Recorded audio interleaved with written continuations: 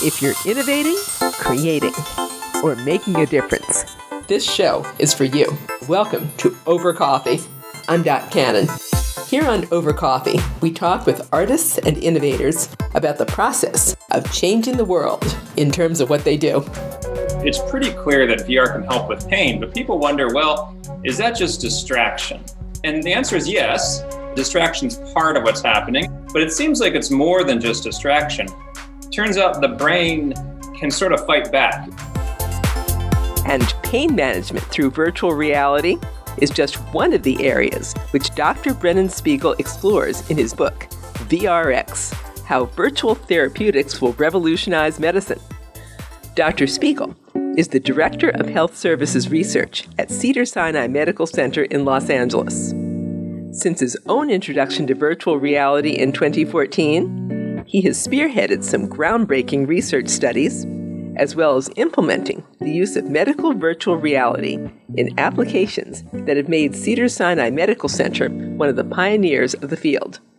In addition, he's the founder of Cedars-Sinai's annual Virtual Medicine Conference, which takes place every spring and hosts medical professionals from all over the world. And he says that's just the beginning. There are some additional exciting developments on the horizon. The following program is for informational purposes only and is not intended as medical advice. Please contact a healthcare professional with any health-related questions. Dr. Spiegel, you start your book VRX, and not too far in, you say that you really were a little bit skeptical about adding virtual reality to your medical practice. How did you make the journey from there to having started one of the largest VR medical programs in the world? Yeah, well, that's right. I'm a Western trained physician, not sort of a mind-body guru or a psychiatrist for that matter. I'm a gastroenterologist. So it's not a natural thing for me to start using virtual reality as a treatment to augment the therapies I typically use, like medications or procedures. But I learned early on that VR has this uncanny ability to nudge the mind, to allow us to experience realities that could be healing and positive in ways that are hard to imagine if just left to your own devices. And after playing around with it a little bit and trying it with some of my patients and seeing very positive responses, I thought this is something worth exploring, learning more about, and testing out in our healthcare system. And that's sort of how we get started. You had your mind nudged in several different ways you share in your book with a bunch of different VR experiences. Let's choose one of those and have you tell me about what that was like. Anyone you like. Well, early on in the book, I describe this very unusual out-of-body experience where I found myself in this living room in virtual reality, and I looked out and I could see my legs and I could see my hands from a first-person perspective. So I really felt as if I was in this body. And then all of a sudden I detached from my body and started to float up to the ceiling of this room. And as I looked down, I could see the body that I had just vacated. And what was so striking was that I felt like I was still alive and I was moving. But when I looked down at that body, it was motionless. And it was dead. I had died and I had had this out-of-body experience. And what was so intriguing about that is not just the digital parlor trick of causing my brain to feel like I had left my body, but the emotional experience of passing away was in a weird way kind of mystical, maybe even spiritual. And in passing in virtual reality, I came to realize that the process of dying doesn't need to be catastrophic. I mean, we're all afraid, most people are appropriately afraid of dying, but the actual process of passing is not necessarily painful or catastrophic. And that's something I learned in that really bizarre sort of existential out-of-body experience. Interestingly enough, as we go on, one of the first areas you cover of 4 is how VR is getting used for psychological issues, anxiety and phobias. Would you tell me about that, please? Yeah. Well, that's right. There's been a lot of research looking at it for anxiety, depression, post-traumatic stress.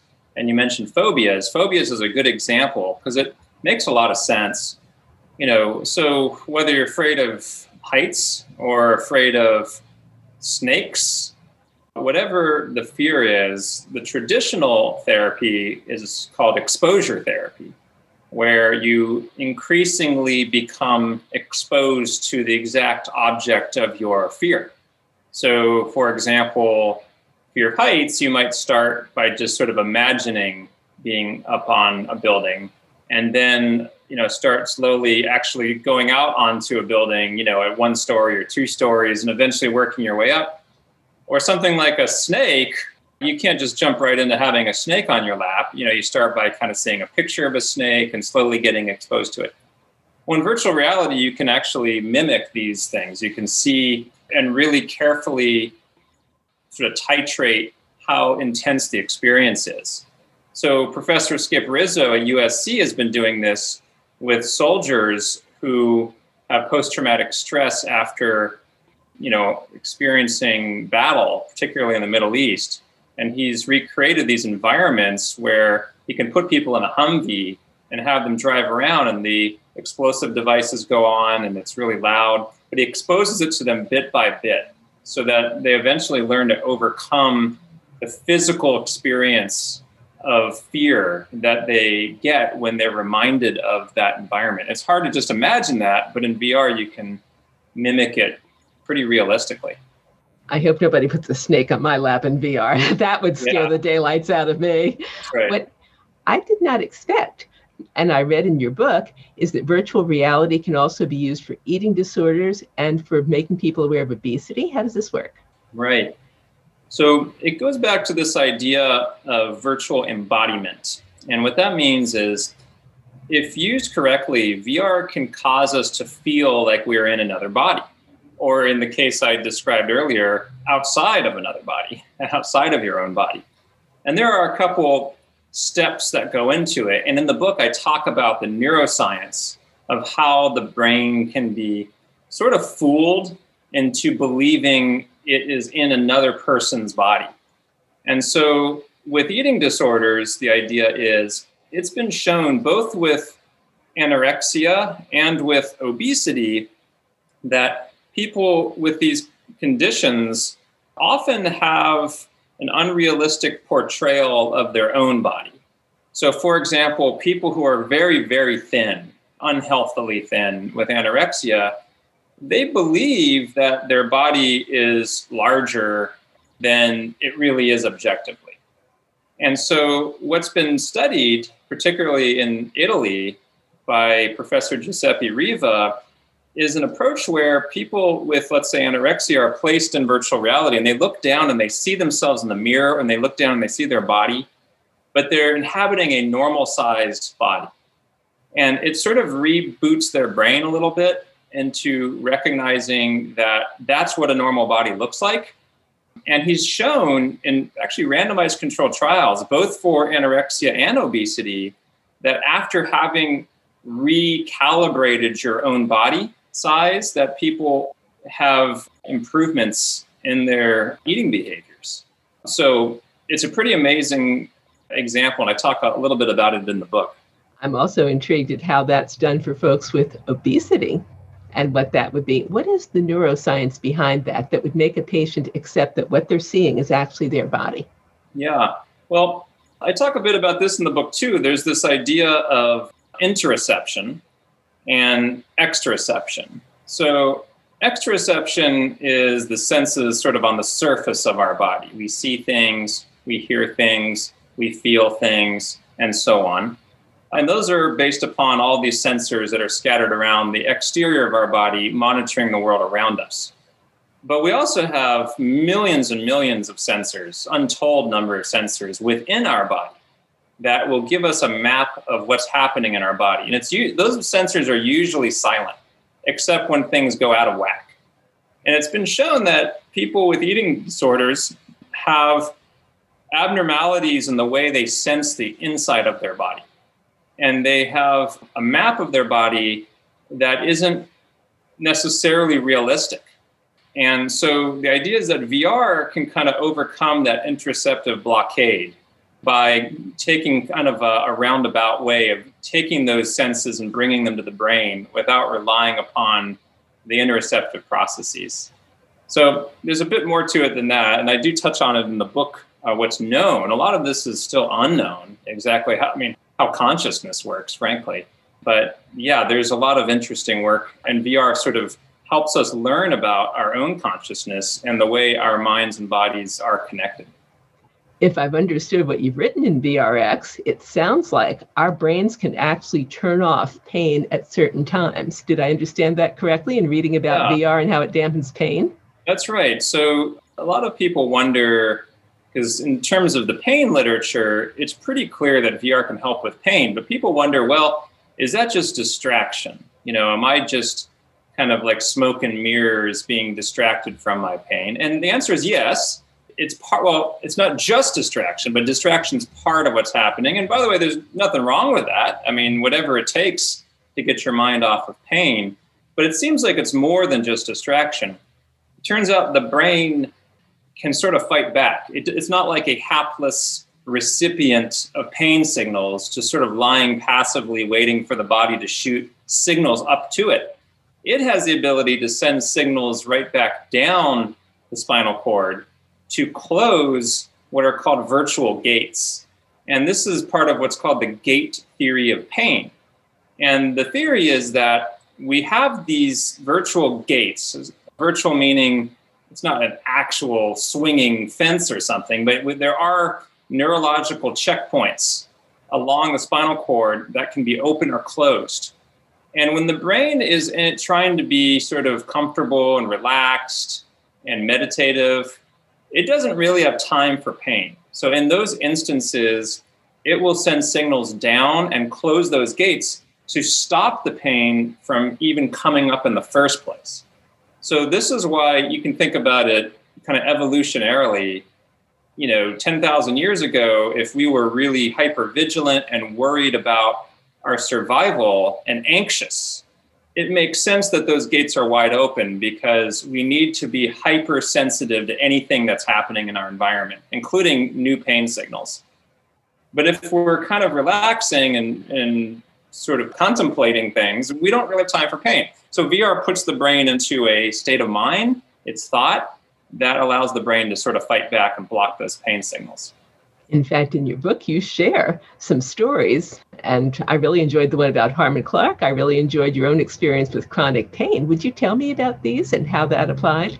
Yeah, so in the book, I tried to really combine some of the science plus just human stories of virtual reality. And Harmon Clark, you mentioned, is one of the patients who's been really inspirational in sharing his journey with chronic pain. And, he's been very open in talking about how at one point his pain was so severe that he really needed to use opioid medications. And it was very difficult to stay on those because of the side effects associated with them. And we know about this because there's an opioid epidemic in America, and that's been going on now for some time. So he turned to VR as one tool to help him maintain control over his pain and eventually, with the help of other tools, get off of opioids. It wasn't necessarily all the VR. But I tell his story in the book, and he talks about how powerful VR was, not just in the immediate setting of pain, but also as a teaching tool to allow him to recognize the power that his mind has over his body.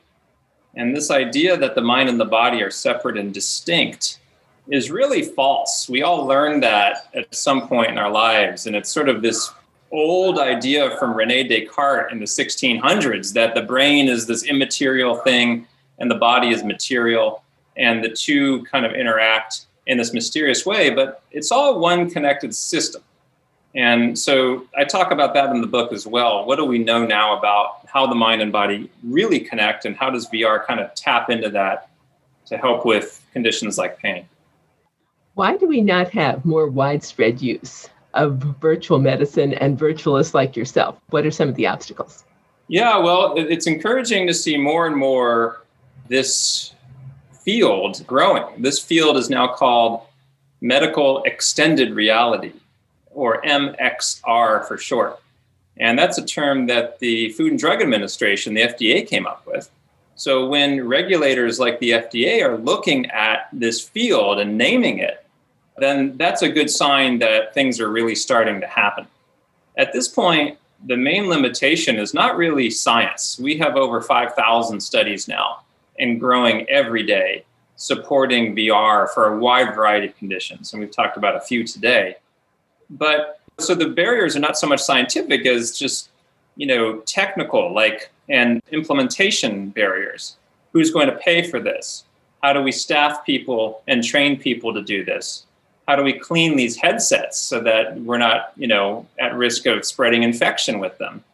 And these are some of the issues. So the idea of the virtualist is a clinician who's trained to do this. And we're actually in the process of creating right now a new virtual reality clinical program at Cedars-Sinai, not just a research program, which is what I run, but a true clinical program with the virtualist on call in the hospital and for the outpatient clinics to help really deliver these treatments on the front lines, not as some kind of magical wand that is in place of, traditional therapies, but as an evidence-based tool to augment traditional medical therapies. So I think we'll see more and more of this, and insurance companies are really paying attention.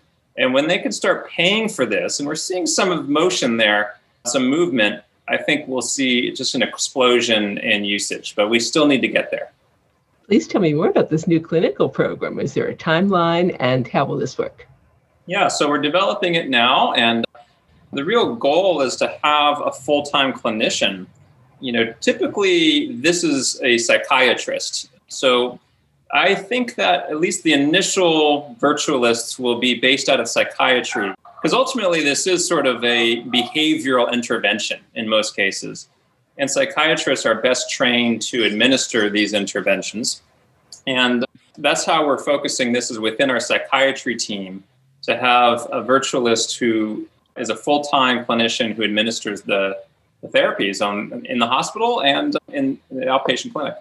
How exciting. I didn't want to forget to mention that you did some pretty exciting behavior modification with the whole church, Holman Methodist Church, that you mentioned in your book. Yeah. Do we have time to go over that quickly? Sure. So the Holman United Methodist Church is a church in the West Adams district of Los Angeles. And the former pastor at the time, Pastor Kelvin Sauls, the real visionary who realized that, he was providing all sorts of spiritual nourishment for his parishioners, but the actual food they were serving in the fellowship hall was maybe less than ideal. And he saw a lot of diabetes and high blood pressure amongst his parishioners. And he thought, we need to do better.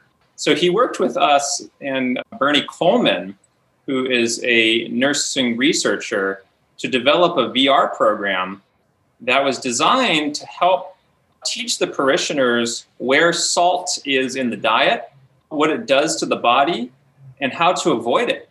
And it was amazing. We actually built the program with the parishioners and with the pastor. And in the program, when they walk into a kitchen and they see different types of food and they find out how much salt is in the meals, and then they fly through their body in virtual reality and watch as the salt damages the heart, the kidneys, the brain, and the blood vessels.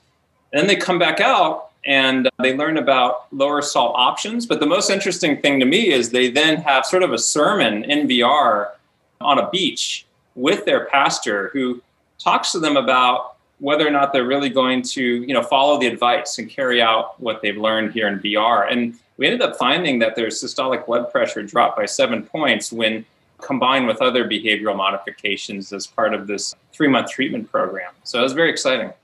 Wow, that certainly is. Let's do a total shameless plug. People are going to want to know more about VRX and about what you're doing now. How do they find out more? Yeah, so VRX is the name of the book, and I named it that because, RX, of course, is a prescription, and VRX is the play on words. If VR is a treatment, we need a VR pharmacy. So the book is really, it's about VR, but it's more about mind-body medicine and about what does this teach us about consciousness. And it's a combination of philosophy, psychology, neuroscience, technology, and clinical medicine, and sort of where all those, come together. So the book is VRX, How Virtual Therapeutics Will Revolutionize Medicine. You can find it wherever books are sold. You can go on Amazon and check it out. Basic Books is the publisher. You can go anywhere, Barnes & Noble, and you can find the book.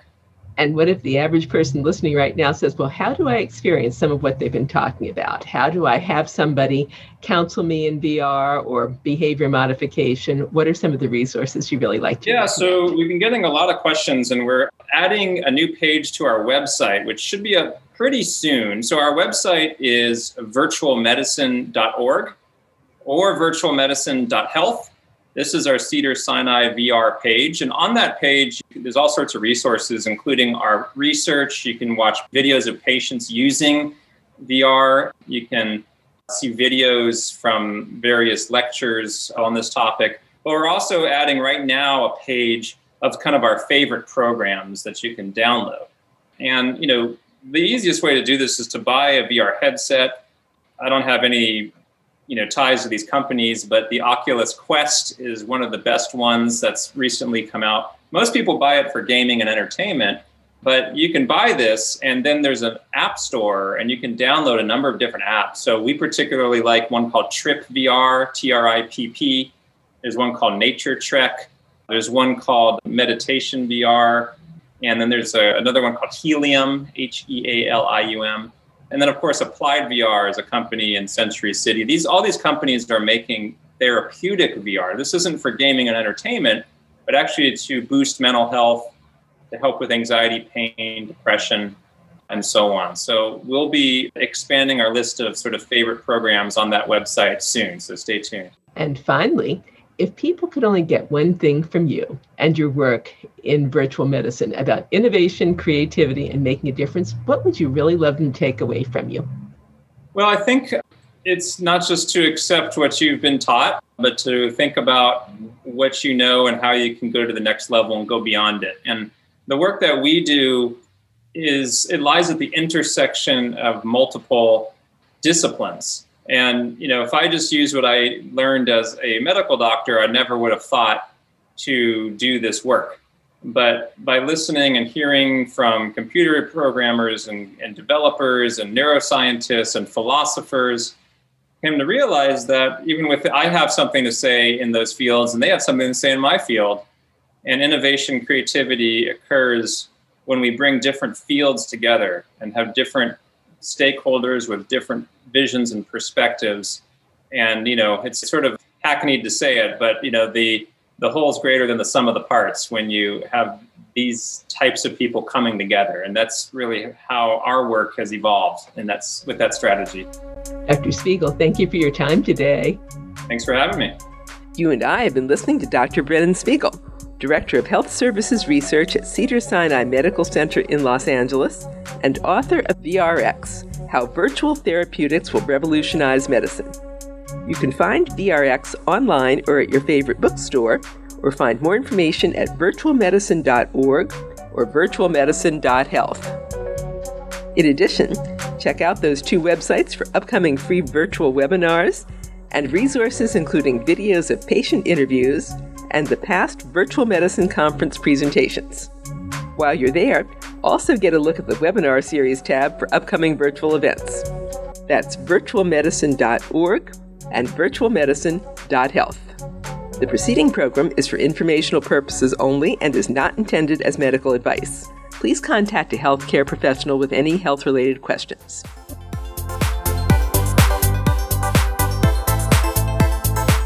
And that concludes this edition of Over Coffee. Thank you for listening. Listen to more Over Coffee podcasts at twomavericks.com. That's two, T-W-O, Mavericks, M-A-V-E-R-I-X.